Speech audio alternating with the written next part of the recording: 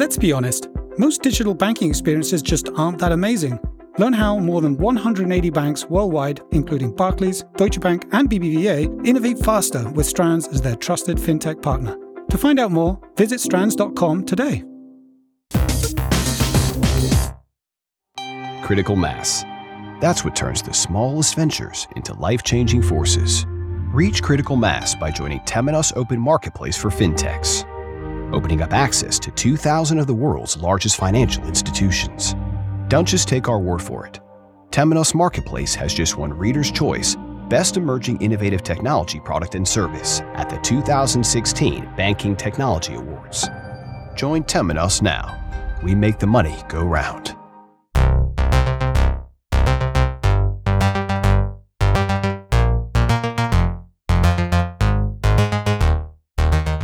Welcome to FinTech Insider News. I'm David Breer, and today I'm joined by my 11FS colleagues Jason Bates, Simon Taylor and Aidan Davies, recording as always from Level 39 in London, the heart of FinTech. Before we get into the news, I want to share some updates about FinTech Insider. We've switched up the format of the show in Season 2 and want to give you a little bit more explanation of what we're doing. So every Monday now we'll bring you FinTech Insider News, a show dedicated exclusively to the latest FinTech and financial services headlines. On Wednesday, you can look forward to FinTech Insider Insights. We'll continue to bring on experts to discuss the latest and greatest and the biggest topics, things like digital banking, new business models, what we should be doing with APIs, and other areas of interest. On Fridays with FinTech Insider interviews, we'll continue to share the individual stories that are making the biggest impact in FinTech and financial services. I'd also like to take a moment to welcome our new sponsors this year, LinkedIn and Financial Times. We're incredibly excited about these new partnerships and really how we take FinTech Insider to the next level. And now on to the news with our guests, Frankie Woodhead, Director of Commercial and Channels at Barclays, and Alessandro Hattamai, the Managing Partner at the Pacemakers. Enjoy the show. So let's get into it with the FinTech Insider news for this week. Joining us today, we have Frankie Woodhead, Director of Commercial Channels at Barclays. Say hey, Frankie. Hello, guys. And we have Alessandro Hattamai, Managing Partner at the Pacemakers. Say hello, Alessandro. Hi, it's Hatami actually, but yes, hello. How long did we work together? And I clearly got that one wrong first. Yes. From the regulars, we've got Aidan. Say hey, Aidan. Hello. Simon. Hello, everybody. And Jason. Yo. So, kicking off with what's been happening in the news this week, we have quite an interesting one first up in the Telegraph. This is Donald Trump plans New Deal for Britain, which sounds a bit sinister to start with, I have to say. But when you start digging into it, there's one particular piece which was quite fascinating about the idea of a passporting system for UK banks into the US. And actually, Pascal Bouvier, who is the venture partner of Santander Innoventures, wrote a pretty interesting article on this. So let's hear from Pascal to start with. So I'm now talking to Pascal Bouvier. Pascal, thanks for joining me. Well, thank you for having me on your podcast, David. It's always a pleasure. No problem. You're welcome. Always welcome back. So, Pascal, you're currently, obviously, you're a long-time fintech investor, and you're currently at Santander Ventures. But the reason to actually have a conversation with you today is you wrote a pretty awesome article looking at a passporting system being considered between Theresa May and Donald Trump. So this would allow and reduce the barriers between American and British banks.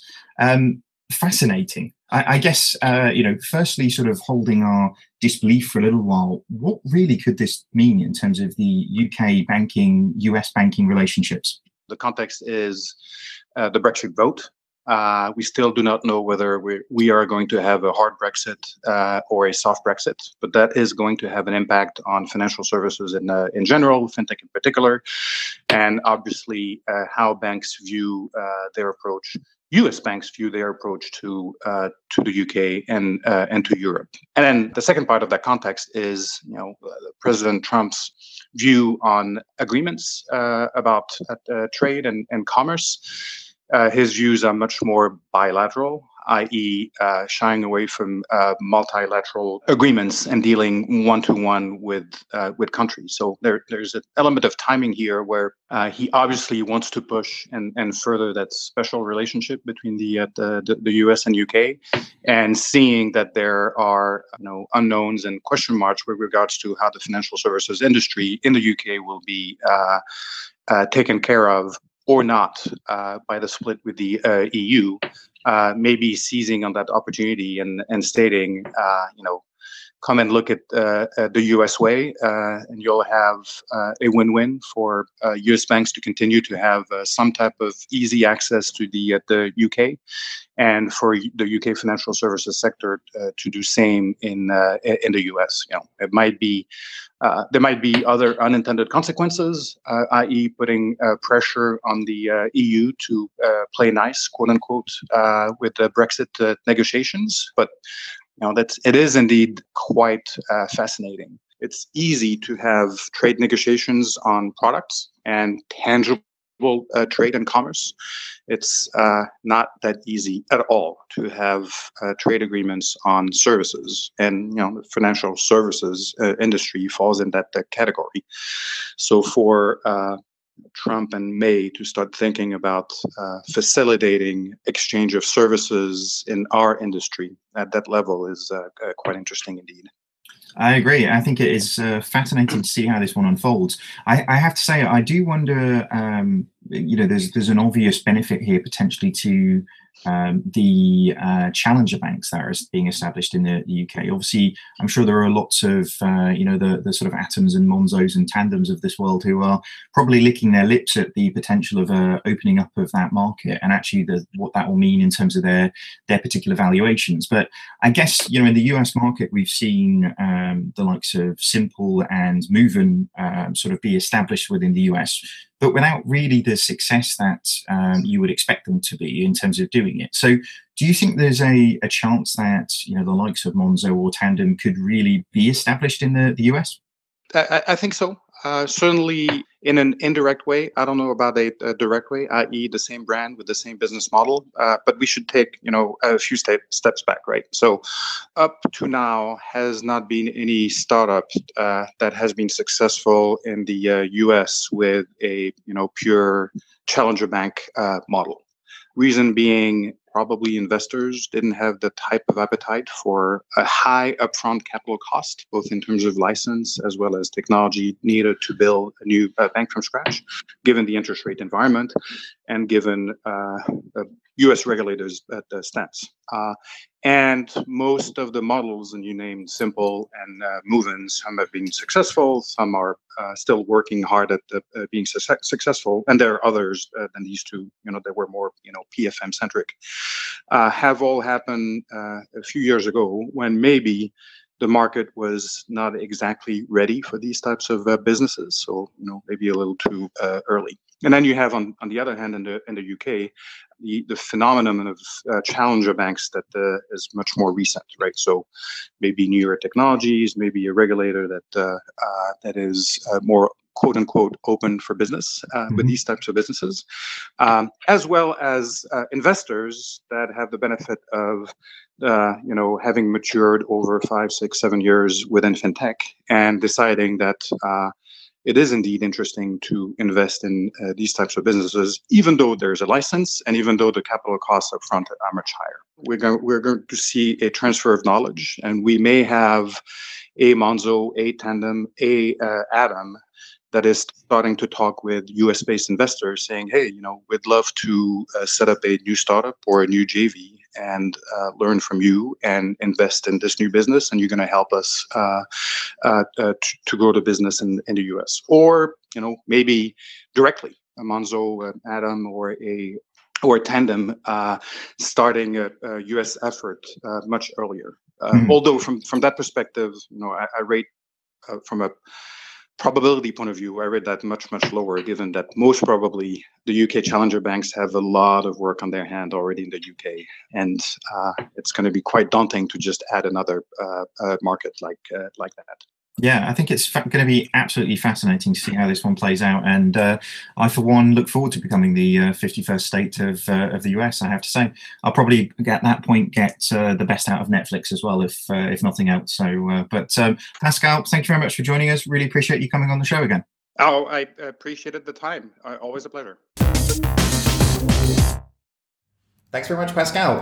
What about everybody else in the room then? How do you think this will affect us in terms of Trump's plans to allow in the Brits again? Well, in my perspective, if you're the smaller player negotiating with a bigger player, I think you're not going to get the best deal. So I'll be weary that we're able to get the same deal that we'll be able to get with Europe. And Europe altogether as a country, if we consider the EU as a country, is bigger than the US. So we already have a deal with a very big country that is geographically close. And we've been dealing with for a long time, and we've wrote most of the regulation ourselves.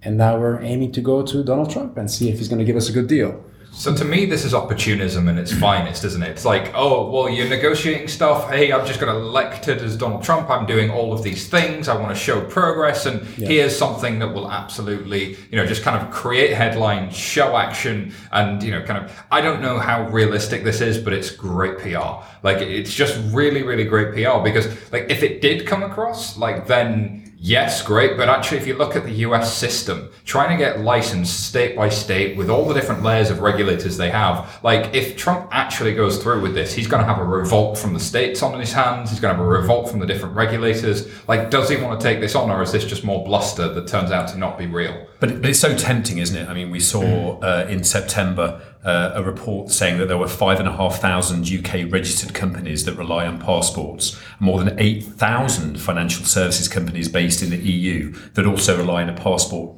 to work with here. And following Brexit, it's just that sort of little tempting, interesting thing of, whoa, the US is a big market. That would be interesting. So with nothing to back it up, no idea of how it would work state by state or federal or the variety of regulators there. It's just that little chink of fintech hope. It's clearly not been thought through, but there's something very interesting. Like if I'm sitting in a large, small fintech bank, whatever in the UK at the moment, I'm thinking, yeah, that'd be nice. It could, like in terms of like expansion of brand, expansion of where you want to go, like it could be interesting, but it needs thinking through. Like it's just got to be bluster. I mean, there was a comment in the story that says any UK-US deal on passporting could form part of a new trade deal, which some have said could be agreed in just 90 days once Britain has left the EU. So, not anytime soon. I think the key word in that statement is could. Very much so. Pure hypothetical. It does feel slightly like leaving one bad relationship to join another bad relationship, doesn't it? So we'll have to see where this one goes. It's slightly different. It's because, first of all, the first relationship, you design most of the relationship. Okay. This one is completely new, and you're the small guy negotiating with a very, very big guy. In the EU thing, we were lots of small guys agreeing something, which is a slightly different story. I think in terms of the UK, we've got a lot of opportunity to take innovation. So if you think faster payments, that would be exciting in the US. Oh, yeah. Chip and pin. All these things, like what a great opportunity. So I'm a fintech that's going to do chip and pin cards. That could be the new thing. Well, they're having a bash at chip and pin, aren't they? But it's like, guys, we're here from the future. We've got this stuff. Like, we put it in, it's working. This is how to do it. Really interesting. There is opportunities, aren't there? I think if you look at all of the risks that we're seeing, so cybersecurity, I know will come up. I think the US has a great opportunity in the sense that they don't have these because it takes 3 days for payments to go from A to B. I think one of my friends recently moved over there, and I think his bank was actually writing a check and sending it to his landlord. So I'm thinking the US and London fintech scene have got a great opportunity to collaborate. But as you said, there's plenty to do. I thought there's quite some interesting comments at Davos as well, which only add to this. I think there's tons of American consumers right now that are dreaming to work with a British company coming and telling them how crap they are. That'd be great. And we'll form a queue. Moving on then. So there's another story on payment. So this is Misys aims to kill peer-to-peer lending and alternative lending. Aidan, what do we think of this one?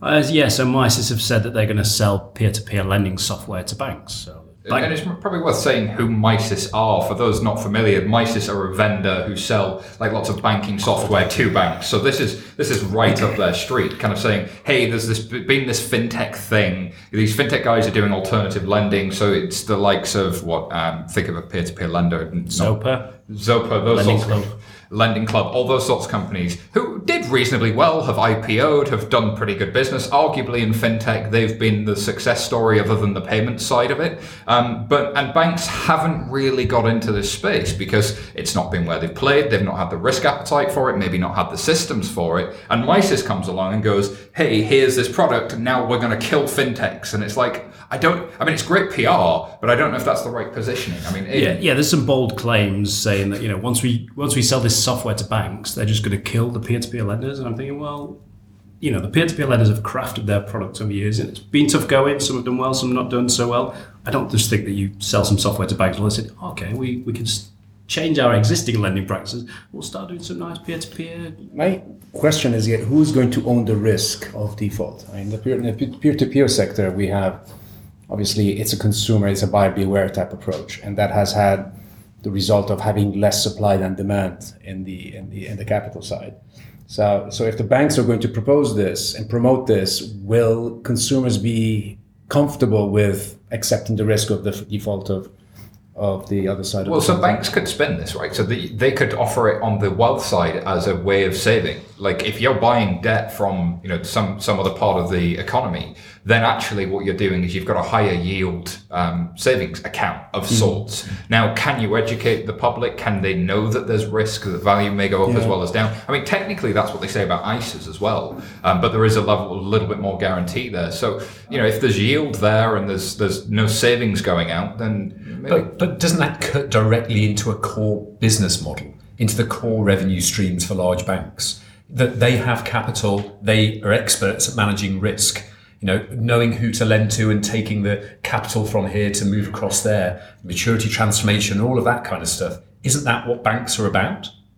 Well, that's what banks do. Banks do peer-to-peer lending. They've always been doing it. The only thing is that they shield the investor with their own risk management, and they earn a yield on the back of that. So in this case, what they're saying is that we'll pass some of the risk to you by beware again. So if it goes bad, it's your fault. I think the economics of it is one discussion. I think the PR dimensions of it will be also quite substantial. If I lose money because the bank told me this is a good investment and it wasn't. There's a separate story come out today, and it's not on one of the ones we're covering, but Mark Carney, the governor of the Bank of England, came out and said, we're looking at, there's going to be a need for regulation in fintech. And indeed, there was somebody from the Bundesbank saying, we're going to need regulation in fintech. Yeah. And, FT Alphaville for some time have been saying, hey, these peer-to-peer lenders look a bit dodgy. Like they're setting up their own hedge funds, they're buying their own debt. It's all looking a bit strange. And I think the regulators are starting to sniff it coming. We haven't had that big PR disaster, that big default yet, but the bloodhounds are sniffing here with something going on. So there is an element of risk, and there's always been a question about the controls these companies have coming from inside the banks. I would also add the ex-chairman of the FCA, Adair Turner, said the same thing, that he thought that the risk on the eradicability of some of these peer-to-peer players is terrible. I didn't use these expressions, but they were just as bad. So I think there's going to be a lot more scrutiny on peer-to-peer. So for the banks to go in after a segment that is going to be more scrutinized, I think may not be a viable thing. So Mises is just doing a bit of PR spin for a product they've launched. Yeah. I think in terms of collaboration, it has to come down to two things. Either is their customer value, number one. Yeah. Secondly, is their business value. I guess with revisions of balance sheets and capital, then it ultimately comes down to, are customers willing to take more risk? And what is the customer experience like? If customers are willing to take more risk, then they will get a higher yield. And that's been kind of consistent across the whole investment market as long as time has gone on for. So I think for me Jermaine, great PR, has said it's a global story. However, it ultimately, from a perspective, is you have to collaborate on customer first, business second, and then everything else comes to fruition. And I think that's interesting. Nick Hungerford from Nutmeg, I heard him speak, talking about the fact that sort of 20-somethings in the UK don't really have anywhere to put their money now. It used to be you could have a savings account and you'd be paid interest on it, or maybe you put down a deposit on a house, and so the house would be the thing that grew. And now finding it so difficult to get into the housing market and so difficult to make anything on interest, those safe harbours, those traditional routes of investing are disappearing and being replaced by things where people have to understand risk a bit better. So whether you go to Nutmeg or Scalable Capital or a bank that's suddenly exposing more risk to customers in terms of getting more reward. Oh, it's an Bitcoin. interesting space. Bitcoin. Had to, sorry. There's speculation and there's speculation, isn't there? But we'll see. Well, so definitely one to watch, and it'll be very interesting to see how banks react to Misis's moves there. Next up, we've got an interesting one on Business Insider. So this is Siemens partners with Scalable Capital. So Scalable Capital, who have been on the show before. I actually managed to catch up with Adam French, the CEO of Scalable Capital, earlier this week. So let's hear from Adam. Today, I am speaking with Adam French. Adam is the founder and CEO of Scalable Capital, which has just partnered with Siemens Private Finance. Adam, please tell us a little bit more about Scalable Capital, what you guys are up to, and what you hope to achieve with the partnership with Siemens. Yeah, sure. No, thanks a lot for having me on, David. So Scalable Capital, it's a digital wealth manager. So we've seen a few of businesses like ourselves pop up over the last, let's call it 4 or 5 years, starting in the US and now in Europe. And we're very much one of the key players in Europe now.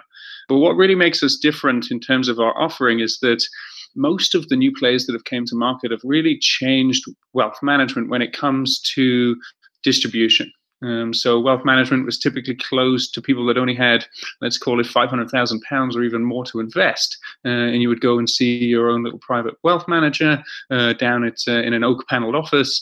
And they've really brought this to the mass market by offering a digital channel. So most of the solutions out there have really done a great job at kind of digitizing the customer journey. So, great customer experience, great user experience and UX, but the actual underlying strategies themselves, the way that money is invested, actually heavily relies on the methodologies of old, stuff which was being used since the 1950s.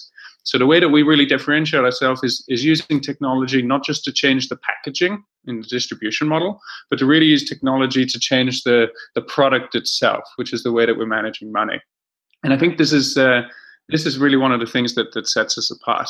And I think that's what excited a partner such as Siemens Private Finance as well. So this is a deal that we're really excited about because it's been part of the conversation that we've been having over the last 12 to 18 months. It felt like about 18 months ago, the conversation regarding fintech was fintech versus banks and fintech versus the incumbents. And now it seems like the conversation is much more of one which is collaborative. And this is one of the deals we've been working on for a while, the first of many. And essentially what we're going to be doing with Siemens is we're going to be offering our service both to the current employees of Siemens in Germany to begin with, as well as their retirees. And Siemens have their own in-house kind of employee benefits platform where they offer insurance products, they offer pension products, they offer mortgages, and Scalable Capital is going to be the first offering within the wealth management space. Not only the digital wealth management space, but the wealth management space in its entirety. So this was a deal that we were competing against the incumbent industry to win. So something that we were very, very excited to actually be able to close. There are some pretty big name competitors in this space, the Wealthfronts and the Nutmegs. Do you really think that it will continue to be a national sector, or will we see some of the big name global fintech players in the robo market? Do you think really, I guess that potentially even some of the big boys just snap up the small guys like BlackRock have been doing with Future Advisor? I think it is just a matter of time, but they will be very, very slow. So what we've seen in the US with BlackRock is their acquisition of Future Advisor. And I think that sets a very good precedent of what they're able to do there and basically provide robo solutions to their clients. I think that we have to be conscious that things like this will start to launch in Europe as well. But we've had conversations with a lot of the retail banks and the private banks, and they're really just trying to specify exactly what their problems are. They have problems. They know what they are. They have many problems, but they're really trying to work out how they bring digital into their current offering with all of the legacy technology that they have, be it the core banking system or be it the CRM systems or be it just the culture of the firm.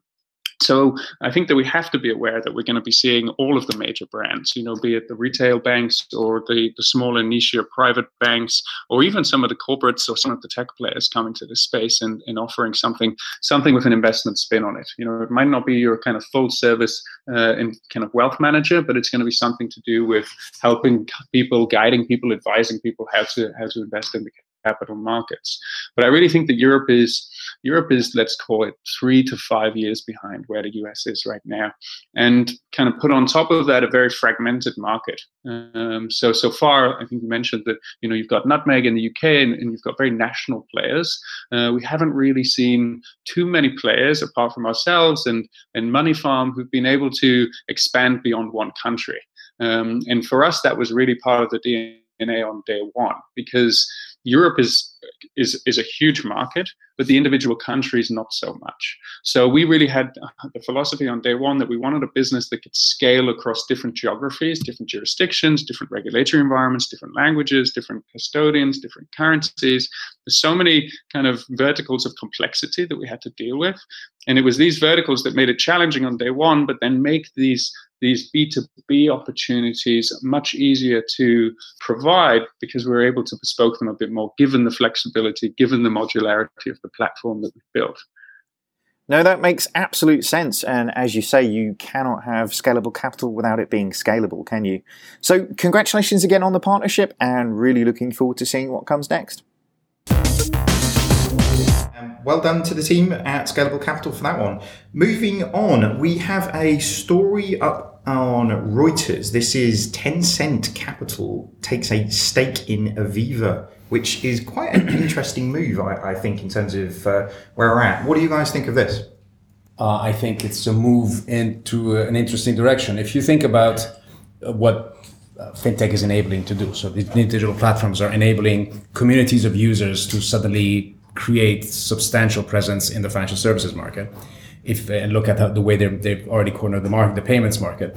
Why not work with other providers of financial services to complement your banking type proposition? And they'll be doing it without being a bank. So none of the cost, none of the overhead, none of the legacy. A customer and trust and appetite would be there, and somebody else is taking all the onus of building the product. So if they have a strategy of becoming a bank-like entity, I want to call them a bank because I don't think they want to be one. They are, but they don't want to be kind of weighed down by all the regulation. I think this is an interesting move. It's interesting that a lot of people want to do financial services, but they want to have a different distribution model for financial services across different platforms. And that we're seeing that primarily in China, that this different distribution model is already established, is working for other companies, is driven by more of a technology vision, and it's done primarily without a banking license. But you don't see it as often in the West, traditional Western markets. But will we see that?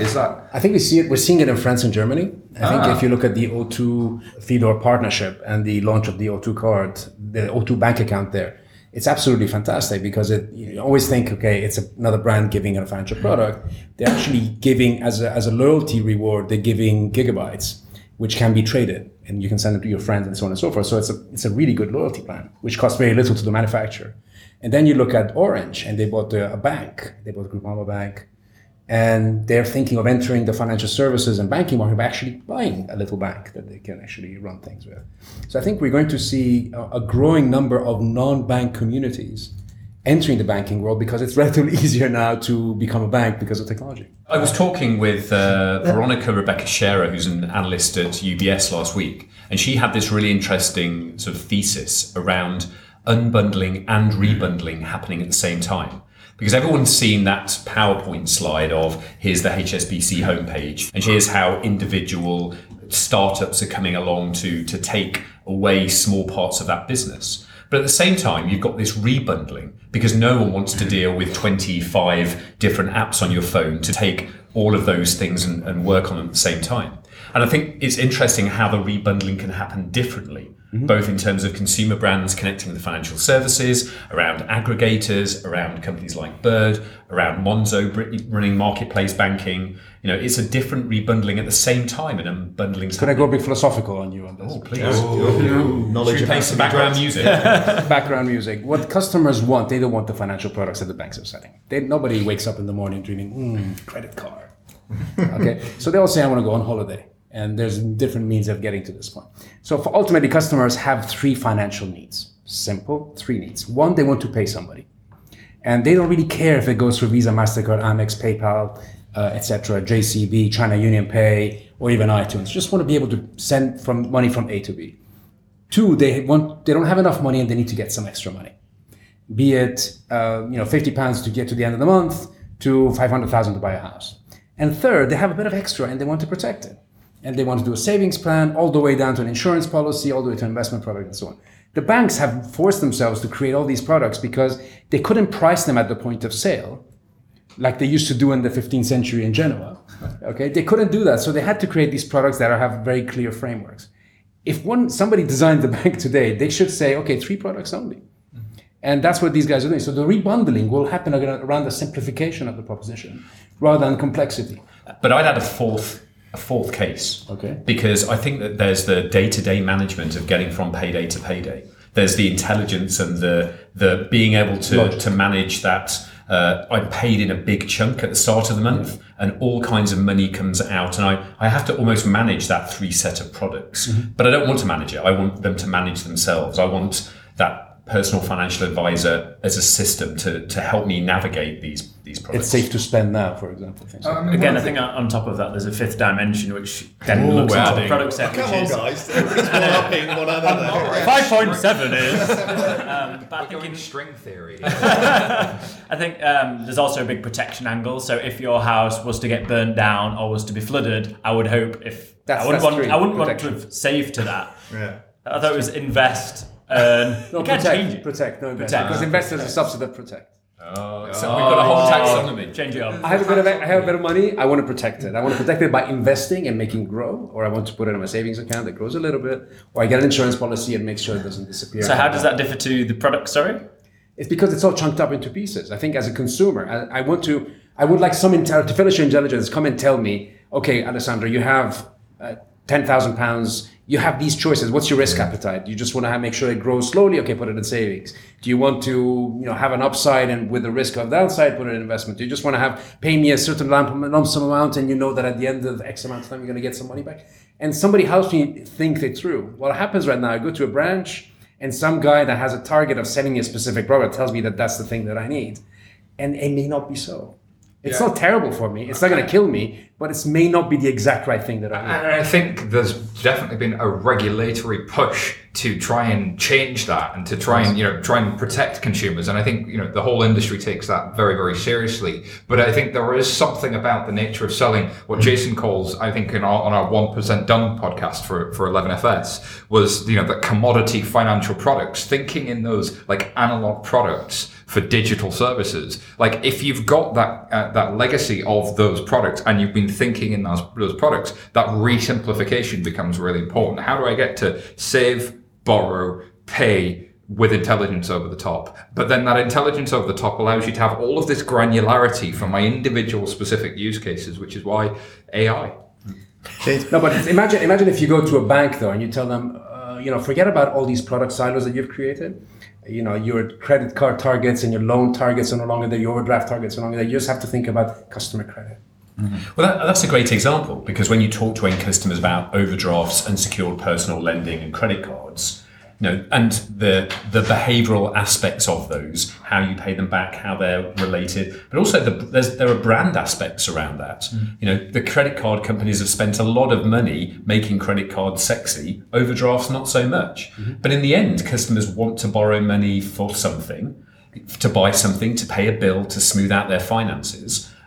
What that end mechanic is turns into something different, or there are more than just those 3 types of mechanics in the universe of lending, I guess. And I think the mechanics part is really interesting because it has to be personal to you. So if you know that you wouldn't pay something back, so if I take £1,000 to go on holiday, I will never ever take it back.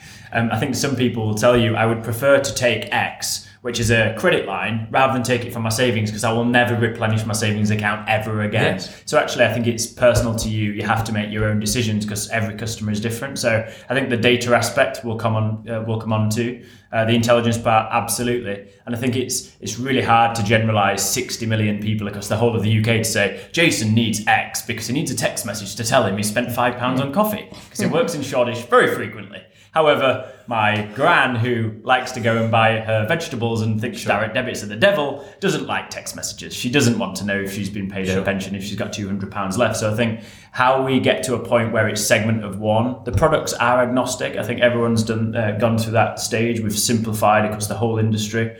There's been a real push both from a regulator and both from within the organisations to do that, because if you can't explain it to your gran, it's very difficult to explain on a frequent basis. So I think everyone has gone through that simplification. But for me, it has to be individually led, and you can't put people into big buckets because everyone is very different. Yeah, I think I completely agree with that. I think this is both the chat around this in terms of how we move the products to services conversation, and actually what Aviva and Tencent have done here. I think definitely kind of watching that space.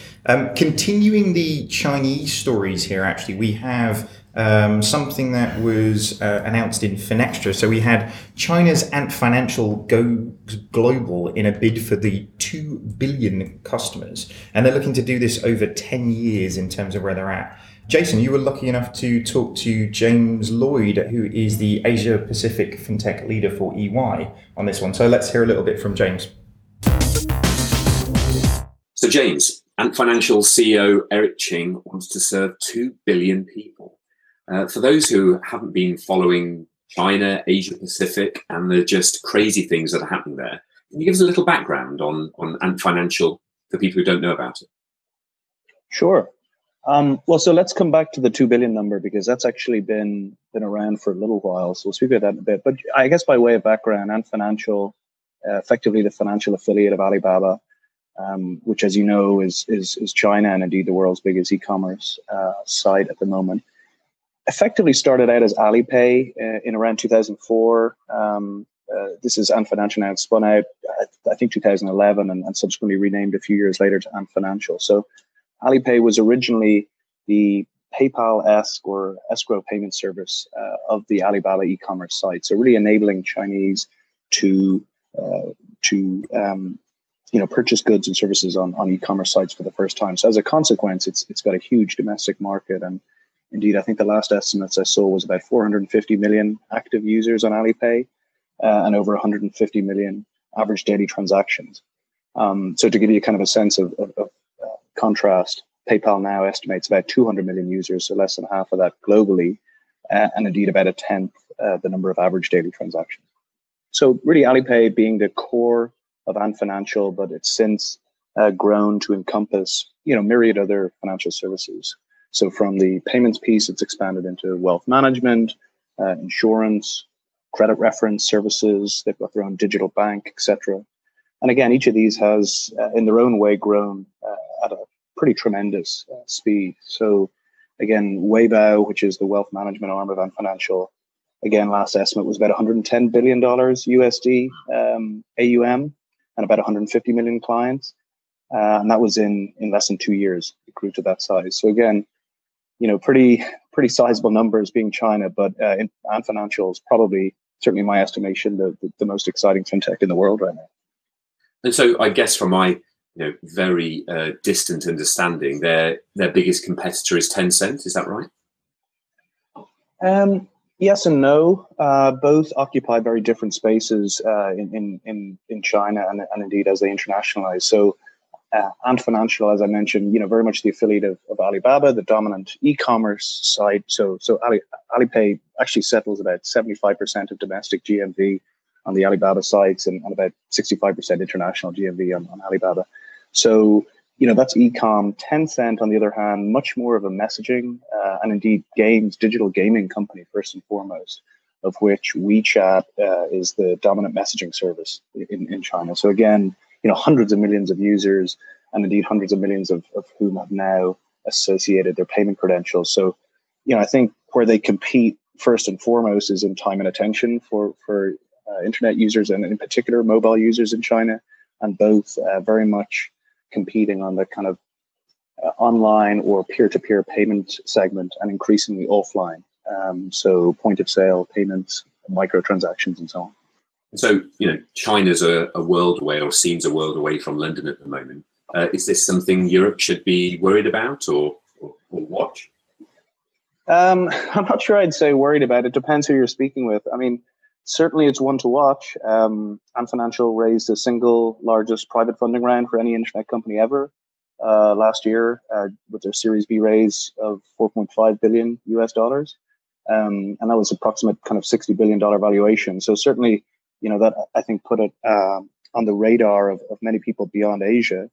But in addition to that, I think they've been, really internationalizing the business at a fairly rapid clip. So you may be aware of their investment in Paytm, which is India's largest wallet provider, Send Money, Lazada, a myriad other investments, acquisitions in Southeast Asia, and increasingly partnering in the US and Europe. So we've seen, many of those types of partnerships to date, whereby really Alipay is kind of following, and I use Alipay and Financial interchangeably, is following Chinese tourists as they travel abroad and enabling merchants to accept Alipay as a form of payment. And I think, look, we're likely to see, ever more significant investments overseas and perhaps even acquisitions. So thanks, James. That was a great intro to Ant Financial. No worries.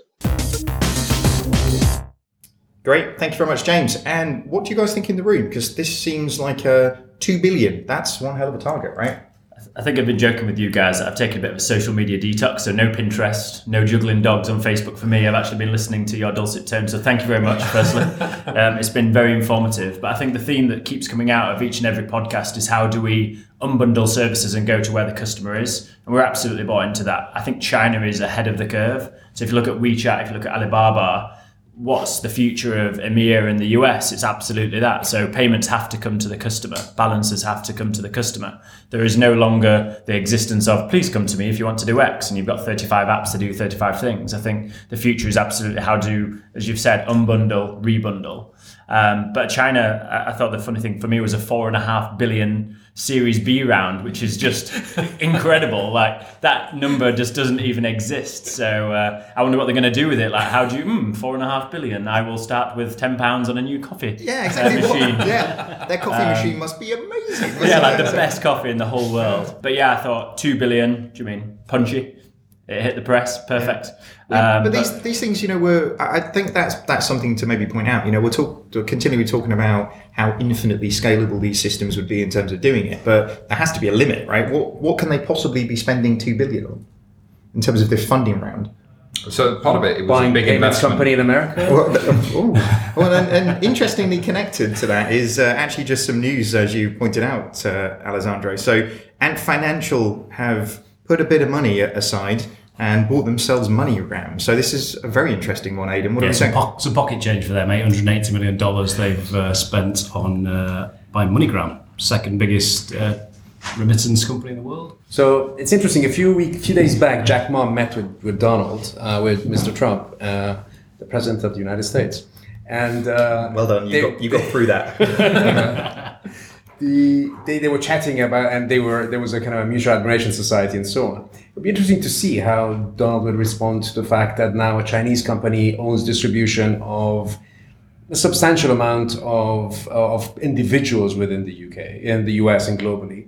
And they now have a gigantic pipe to pump Chinese financial services, if that's thinking it exists, into their market.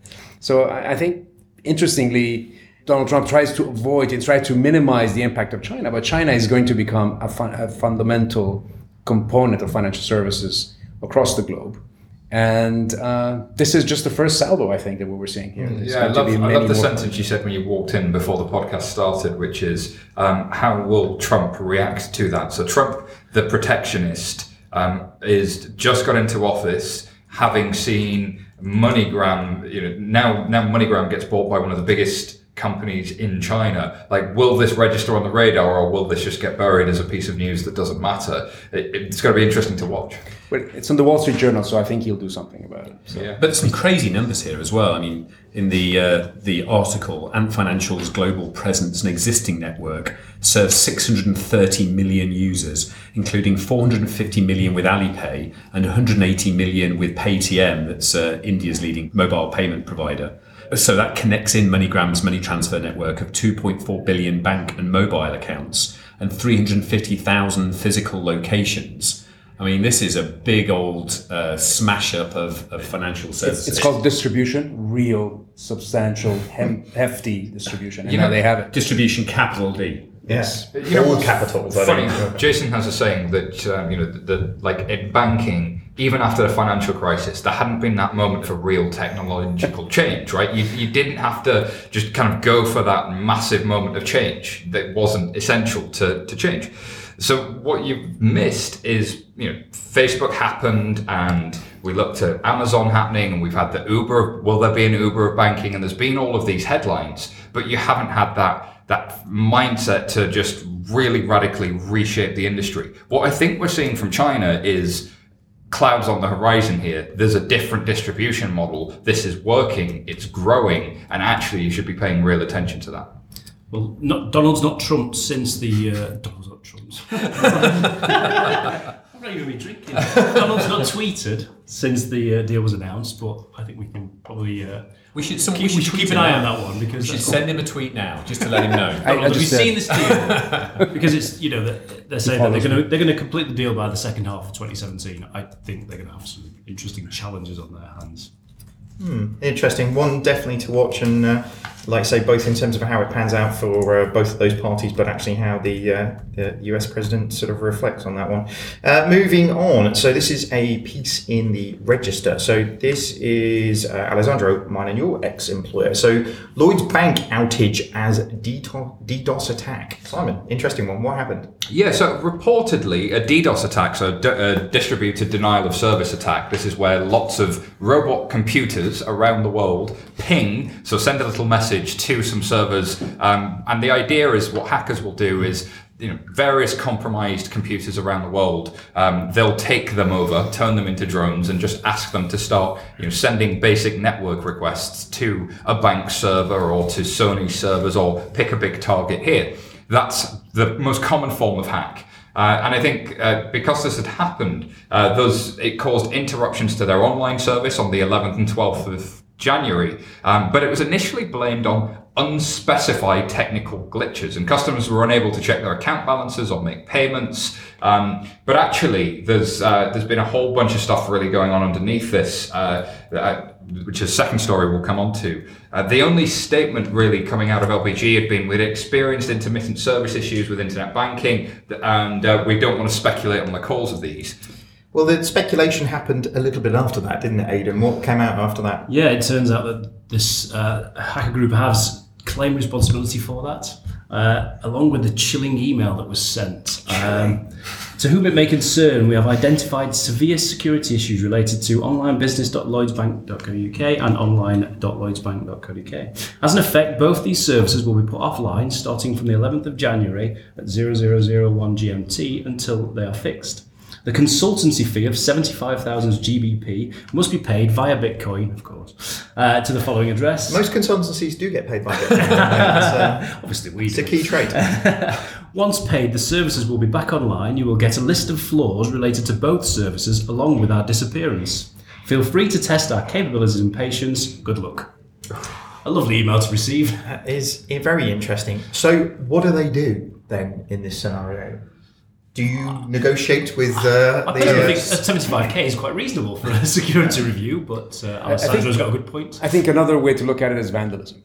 And what do you do when your banks get vandalized? You could pay the vandals to come vandalize it, or you can just fix it and try to mend things. I think that's what they're going for. There is this interesting thing in the hacker community where there's a view that if I find a code vulnerability, you should thank me and you should pay me for that. And the interesting thing is tech companies have for a while actually been taking advantage of that. Like if you try and hack various things in Twitter or Facebook, they go, hey, that was crafty, and they give you a little job recruitment page. Like, that is a cultural thing. But I know this is quite But this isn't code bounty for a sophisticated analysis and detection. This is me brute forcing your shop. It's like me saying, I'm going to stop people shopping at your place by sending 1 million customers who are not going to buy anything. I'm not defending it. I'm simply saying there is a mindset here of these hackers where they genuinely, I believe, think that this is like a normal operating procedure. And there's probably a subset of that community that could be more helpful, I think, in financial services. Not all of it, probably not these guys, but subsets of people who are not dissimilar entirely from that could actually be really helpful with these vulnerabilities. I think it'd be a bold statement if a bank came out and offered a bug bounty, which was going to, find problems with us and we'll give you $10,000 or whatever. That's an interesting strategy. Yeah. Whether you would then unleash a horde of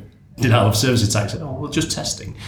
But I guess it is an interesting recruitment tool potentially. But this is not that. I think I don't want to conflate two stories. On one hand, there's hacking, finding vulnerabilities, pointing them out, having them fixed. On the other hand, there's having a bot army of compromised PCs and baby monitors and internet fridges, attacking a major financial institution. And it's not the first time, we've seen Tesco attacked this year, we've seen Lloyd's attacked, and I'm sure there are plenty of attacks going on behind the scenes right now. All the time. Yeah, for the techies, this is really interesting. However, it becomes a theoretical one. I think for the masses, this highlights a societal issue that we need to tackle. As digital grows, as the user bases grow, as digital banks come and go live, then society, we have to tackle both this, cybersecurity, but secondly, the fraud risks that exist. Ensuring that customers know what they should and shouldn't do has to be 100% paramount. And I think as a bank and as an industry, we're all responsible for that. If you even understand what a denial of service attack is, chances are you're not going to divulge passwords over the phone. However, for this audience, I would hope, please do read up on various websites, including Barclays, the shameless plug. However, but for us, it's how do we influence the people that are targeted? It tends to be ones of older ages. It tends to be ones that are a little bit more wealthier. These guys, to Jason's point, I don't think they're going to be the nicest of people and not a very nice email at all to receive. However, I think for me, it's how do we tackle societal problems? And this is a big one that we need to solve for everyone. I fully agree with that. I absolutely fully agree. I think I'm making a slightly separate strategic point, which is as a culture, banks tend to view anyone who's, they don't see the shades of grey in the hacking community, right? So there are these unsavory characters like these that I wouldn't advocate anybody goes anywhere near. But there are other shades of grey, people who would go for a bug bounty, and it's using a bit of those ideas that come out of the tech community on the strategic side that you don't necessarily show to customers that I think could be more helpful, but something that comes from fintech, that comes from tech, that banks could do. And I know Charles Ortig does a bit of this. He has a red team, and I know many others have. But generally, I'd like to see more of that. I think it would be helpful. I think there's a comms angle to this as well. It's like Lloyd's were,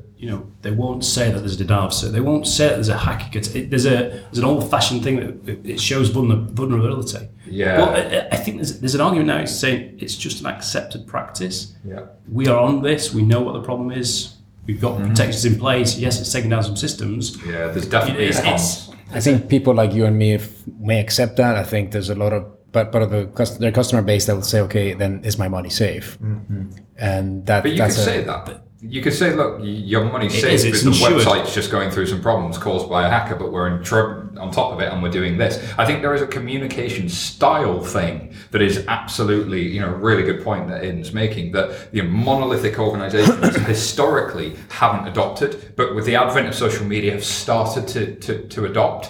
But I still think there's a difference in tone, and there kind of has to be. Between the big companies and fintechs, but I would advocate moving more towards that more open style of communication. I agree with Frankie though. I think I don't know how you could word this to make my mum not be scared of it, and I think that's the thing that you kind of come back to is even with the best communication, the best way of engaging with your customers, this type of thing still will alienate a group of people who were fearful of digital services anyway. But I think what it would do is an education and what a great opportunity career-wise. If your child are 10 and they want to get into internet security, we propose that would be a good option. Exactly. When I was 10, security wasn't that cool. Cryptography, I'd never even heard of it. Sure. However, that is a cool place to be, and that's going to be the future of what we need in all organisations of any size. before that world comes, before we have enough security experts and infrastructure is fixed, and IPs can be traced, and Internet of Things devices aren't set up insecurely, so they're suddenly pummeling national banks. We've got a period of a few rocky years. We've got some really interesting times coming up, I think. This is not going to be the last story this year of... you have some really cool rock stars. I think Simon's already mentioned trolls. You have some really cool people with really cool CVs out there. I think I was listening to your previous episode with Tandem. They were saying hiring engineers is tough. Go and be an engineer. So like I said, they will be the Michael Schumachers and the rock stars of the future. They are going to make it. So, we're certainly open. Please come and speak to us. We want cool people that can engineer, that can fix some of these things, because they're not going away. They're only going to grow. I think it's interesting that, we mentioned the Tesco thing, and obviously this is Lloyds, but this happened to N26 recently, right? So this isn't just a problem that's occurring within the traditional banking system. Actually, some of the challenger banks are starting to face these guys, and arguably they've spent a lot less money in investing in starting these things up, and are a smaller risk in terms of what they're doing. So I think this is something that's going to run and run. I'll be really interested to see what happens in this one next week. So no doubt we will be bringing you that. Moving on, we have a news item on Finextra. So this is UK banks strike branch banking deal with Post Office. Aidan, tell us more. Yeah, so currently in the UK, you can, if depending on who you bank with, you can take cash out, pay cash in, pay checks over the counter at post offices, and that's been opened up now to 99% of retail customers and 75% of business customers in the UK. So, very interesting from a national infrastructure point of view, as branches are closing. This week, HSBC announced they were closing 62 in the UK, but the BBA have released some stats saying, the average distance is 1.4 miles from post office. So those cash in, cash out capabilities are there. We think it's probably frees the banks to close down some of those expensive or less profitable branches. And it's an interesting shift in the banking landscape, the mainstream banking landscape, the mum and pop. It's like Airbnb of retail space. Like we're kind of moving into that. Organizations are starting to rent each other's space, but actually, can I turn my garage into a post office? That's no bad thing, right? I mean, if you have very expensive property, but actually you want to give direct human interface and customer services, and you've got another organization that has exactly the same problem. This seems like really sensible, like not very sexy, but really sensible, good innovation to me. I'm struggling to find the downside here. I think, there's no downside, but maybe brand. Think of it this way. A few years back, the banks were really proud of their branches, and the branches were the way they differentiated. And our color scheme, I don't know if you remember Blueberry that NatWest launched, and they were proud of their raspberry, a special raspberry tone for their NatWest thing. So that was reflected everywhere, and there were ads about we're not going to become a trendy wine bar, but we'll remain a bank. What this is telling us is the branches not only are being shut down, but they're not important anymore. And that's what I say. Whatever distribution channel I can find that accommodates that long tail of customers that need the branch, I'm happy. I think that's a very cynical view, Alessandro. I'm sure a couple of years ago you wouldn't have said that. I think for me it's... Actually, I did. Maybe why you're here.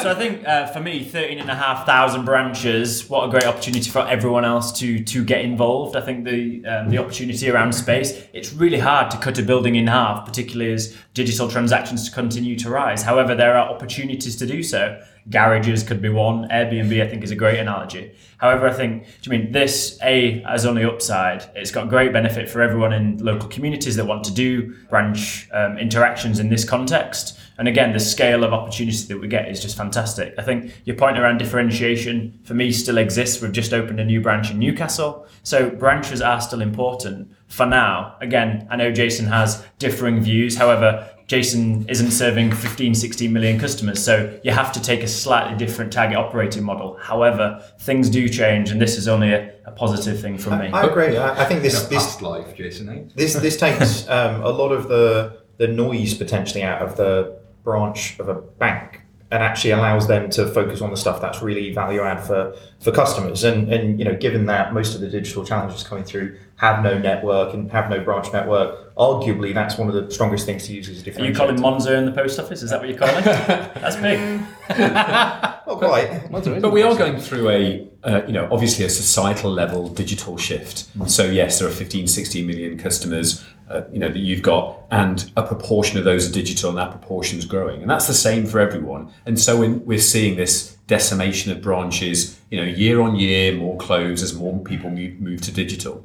And I spoke at a branch transformation conference a couple of months ago, and that was crazy. You've got people selling cash machines and state-of-the-art branch stuff, and it's like, I'm sorry guys, I was standing on stage like almost apologizing that this is going to be something to move out of. And I had people coming up to me afterwards who are in all kinds of businesses like money transfer and cash machine stuff, saying, can 11FS come and talk to us about digital transformation, and because our business is going to disappear in 5 to 10 years time. I think that's the interesting point. We won't go digital overnight. It is this slow transition. And for me, the post office move is really interesting because you've got a kind of slightly sleepy, non-commercial brand that has that trust. I hand things over that I trust they're going to be delivered. It's non-partisan. It doesn't sort of belong to one of the big players. So you don't have to have Barclays and HSBC talking about, can we share branches and how would that work? Well, it's got to be red. It's got to be blue. It's got to be red. No, it's not going to happen. Raspberry. So I like this route because it's good for the post office. It gives them relevance in that world of digital. Can I just say one last thing? When I started in banking, and I've been in banking for only 3 years in my life, so it's not a very long period of time. One of the things they told me is that the branch is supreme because when you walk in, the branch manager knows you, and they're going to tell you about the products that you care about, and they are part of the community, and they will provide you a proposition and a service that really fits your needs. How is that going to happen in the post office? Do you have any views, Frankie, of how you're going to achieve that objective? I think for me, the scale, so it gives distribution. We still have hundreds of branches and will continue to have hundreds of branches for the foreseeable future. I think for me, this is an opportunity.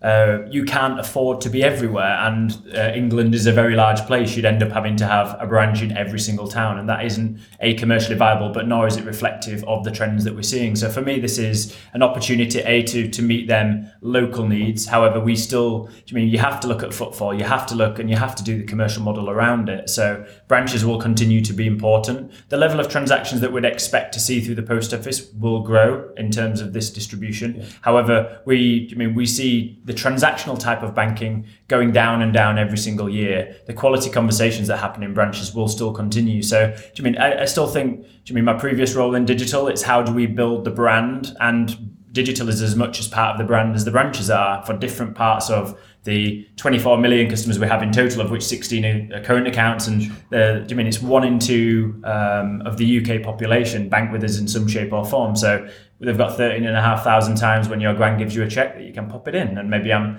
a very segment of one for me. However, you could deposit it by your mobile phone. I'm sure that's coming in the future, or maybe now. But it's an interesting one, and I think in a trend that has only been downward in terms of distribution channels for these types of things, it's interesting to have a little bit of an uptick in that with this joint with the post office. But moving on to the last one then. So we have a story from CNBC, and this is, we always like to finish with something interesting, but this is Deutsche Bank's CEO says technology will be key to banking in the next 5 years. Who would like to start on this one? I'm amazed, really. I think he's right. It was a really interesting point, and this was a speech that he was actually giving at Davos. And I know you can get sort of paraphrased in terms of things that you're doing, but reading through it in more detail, it was definitely made now, and B, he did actually make it a serious comment that he felt in 5 years' time that would be the most important thing. Simon, what do you think? Well, so for me, it's not that technology is important. It's like saying, you can make any sort of platitude, drinking lots of water is important. Yeah, we know. But I think the more interesting statement here is that we're not sure that the fundamental nature of products will change much. Although regulation tends to impact that, we don't think the demands of our clients and our counterparts will change much. It's the delivery mechanism. And I mentioned that when we spoke to Ana Herrera, but for me, that's the debate here, is how do we change products? And so when I spoke to Ana, we talked about that. Good. So I'm now joined by Ana Herrera. So Ana, you recently moved jobs. Where is it you're working now? Yes, I'm the fintech correspondent for Reuters in New York now.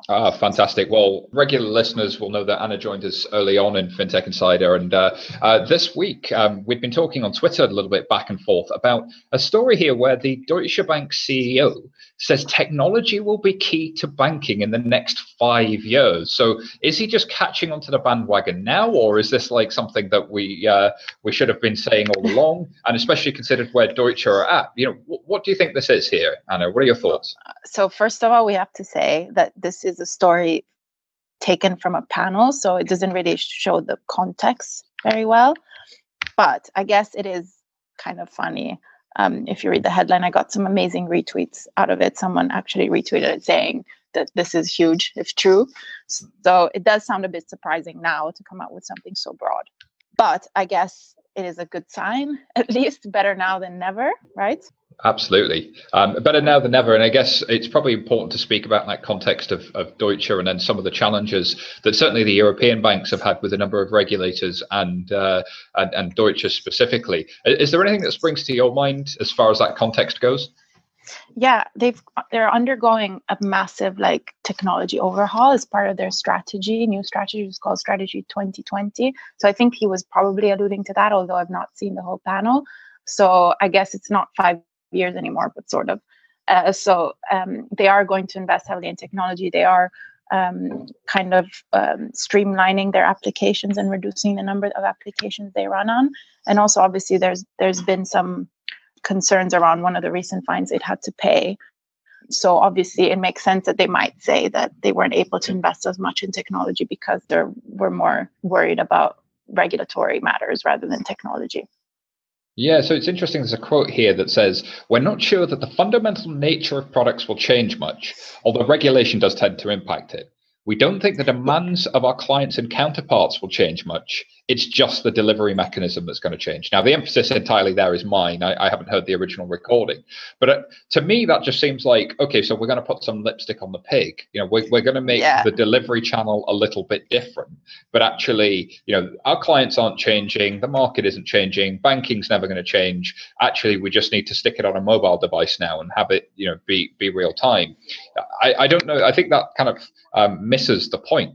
There's definitely something about having banks move away from being providers of commodity products of here's your product, you guys figure out the rest, to where a service company will help you, will deliver an end-to-end solution, whether that's in retail or especially in the more demanding corporates, where for a corporate, Deutsche will only ever be one bank of many, but they're going to, a corporate is going to want to see their data from all different banks all in one place.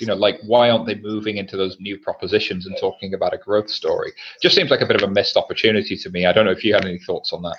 Yeah, I agree. This quote was a bit surprising because I do think clients' demands change all the time. So even if you're not talking about technology, it's hard to say that nothing will change in client demands within the 5 years. And I think actually technology will impact. If you think of many different areas, I don't know, from even equity research, for example, think of all the ways you could gather better information and improve the quality of your research. And that's just one tiny part of their business. So I think maybe this was, I don't know, again, it's hard because I don't have the total context, but I think this was a bit surprising because, it's not just a new way to distribute your products. It's probably a shift and it could impact what products people want from you and what they don't want anymore, right? For example, lending. It is actually changing the demands. People want faster lending than they get from a bank. And the bank doesn't even want to lend to them anymore. Peer-to-peer lenders are a big part of that. And I think there's something about, 13 years after Facebook launched and 17 years after 18 years more? No, it's more than that. It's nearly 20 years, 19 years since Google launched. That banks are cottoning on that this technology stuff might be important. Maybe we're being a little unkind here to that, but it's definitely how the headline reads. And I think there's definitely a really important need highlighted here for banks to be sure about when they go to the market with messaging, rather than saying, yes, technology is important, yes, we're spending all this money, there's a little bit less talk and a little bit more action required. So that's our Elvis quota covered for the day. Anna, anything else you want to leave our readers with? How can they, listeners, how can they get hold of you? How can they catch up with what you're writing about, and where can they find you? So they can find me. The best way is Twitter. So my handle is just my name and my last name. And then all my stories are on Reuters, but I do retweet them, and I tend to be generous and tweet other interesting fintech stories that do not come from Reuters also. Anna Herrera, thank you very much for your time. Thank you. So coming back in, what do we think as a group? I mean, are products going to change? I know we mentioned it earlier in the news, but are they just, is it the same commodity financial products that we're looking at? I mean, and is this the view held by everyone? Or, can we see some innovation in products rather than just the delivery channel? Well, clearly from Deutsche Bank over the next 5 years, we're not going to see any changes in those product sets. But I think this is probably one of the things we continually talk about, is the fact that actually at the point where you're purely using digital as an enhancement to your distribution channel, then it doesn't really feel like you're actually taking advantage of all of the things that you really could be doing with it. So Jason wrote a blog post on 11fs.co.uk, and it was called I Have an App, which is the story about the dinner party. Have you told that one on the podcast before? I don't know. Yeah, I think so. I'm sure long-term listeners are going to get really bored of my same old anecdotes. But this is almost the first conversation that 11FS have with almost any client that comes to us talking about making a new bank, making a new financial product, moving industries, being a retailer or utility, getting into this. It's a question of, how does digital change things? Is it just a channel? Is it a replacement for the phone and for the branch and for for mail, or will it change things fundamentally? And I think that my view is that the virtues of digital, its real-time, intelligent, contextual nature, make it turn financial products into services, because real-time, intelligent, contextual services are very much like an individual looking after you, only it's not an individual. It's a group of services and a group of intelligent software behind the scenes. So my view is that the basic financial products, the basic access to data, the terms of getting hold of your money, the interest rates, the getting hold of a statement, that's the most basic data and transaction. And people, individual customers, whether they're small businesses, large corporations, or individuals, have to then do a lot of work with that data in order to live their lives, get month to month, run their businesses, do trade finance and everything else in between. And that software, as it's eating the world, will eat that, will start to deliver targeted, personalized individual service, rather than a bank just providing a basic commodity financial product. So there's the one, and I'm sure we've said it before, about going from having the bank clerk that tells you your transactions, to the paper statement that has the transactions, to the website that lists your transactions, to the mobile app that lists your transactions. And that kind of evolution has not been really what digital services are all about. And I think having something real time. So if I've made a payment, seeing it 2 days later and do I have enough money, actually causes me a bit of anxiety, especially if it's a large value payment. Buying on the internet, maybe buying a Christmas present or something, a birthday present. Those sorts of things can cause a lot of stress. But if I know real time, that's different. I think digital has started off as a channel. I think for those of us who've been in digital banking for a while, we have noticed that products are modifying and changing on the back of it. I think what you mentioned about the segment of one is becoming a reality, and not only conceptually, but also can be implemented right now. And what digital does is has extreme customization of the product that the customer's needs, which again, interestingly, is what banking was in the 15th century, because the banker and the bankee sat in front of each other and they negotiated the right deal for themselves. Right now, the banks can actually do that again. Yeah. So again, listening to Jason, and I know he makes the point and he makes it very well. I think heard loud and clear. So I just joined the business banking team. So I'm looking at 1 million SME clients, super important to us as an organisation, super important to the UK economy. The big thing that we want to do is exactly that. How can we enable businesses to run their companies without any friction? We agree, any time spent doing banking isn't the time you're growing your customer base, networking, understanding your local market. So there's a couple of things, one of which is in pilot. The other one is absolutely live, where we've turned around a business's data, which in theory they could have done if they would have been very good with pivot tables and Excel, very old school. However, Smart Business Insights and Dashboard, arguably products, I think services, and it's absolutely a service business, is where we tell a business owner, what's your local market like? How loyal are your customers? How frequently do they come back and service with you? That's digital. That's the real stuff that makes, you're a sandwich shop. The sandwich shop 2 doors down actually has customers coming back 3 times more. Is your menu broad enough? And we give them the actions as well. So for us, That's absolutely what we need to do. At the same time, we're offering integrations to the various accounting platforms. You have to make it super, super simple. So again, I've been listening and kind of knocking on my iPhone saying, please, can I come off hold? I think there's a conference call and it isn't, and talking away, and people on the tube are like, what is this guy doing? But I mean, we've heard it loud and clear.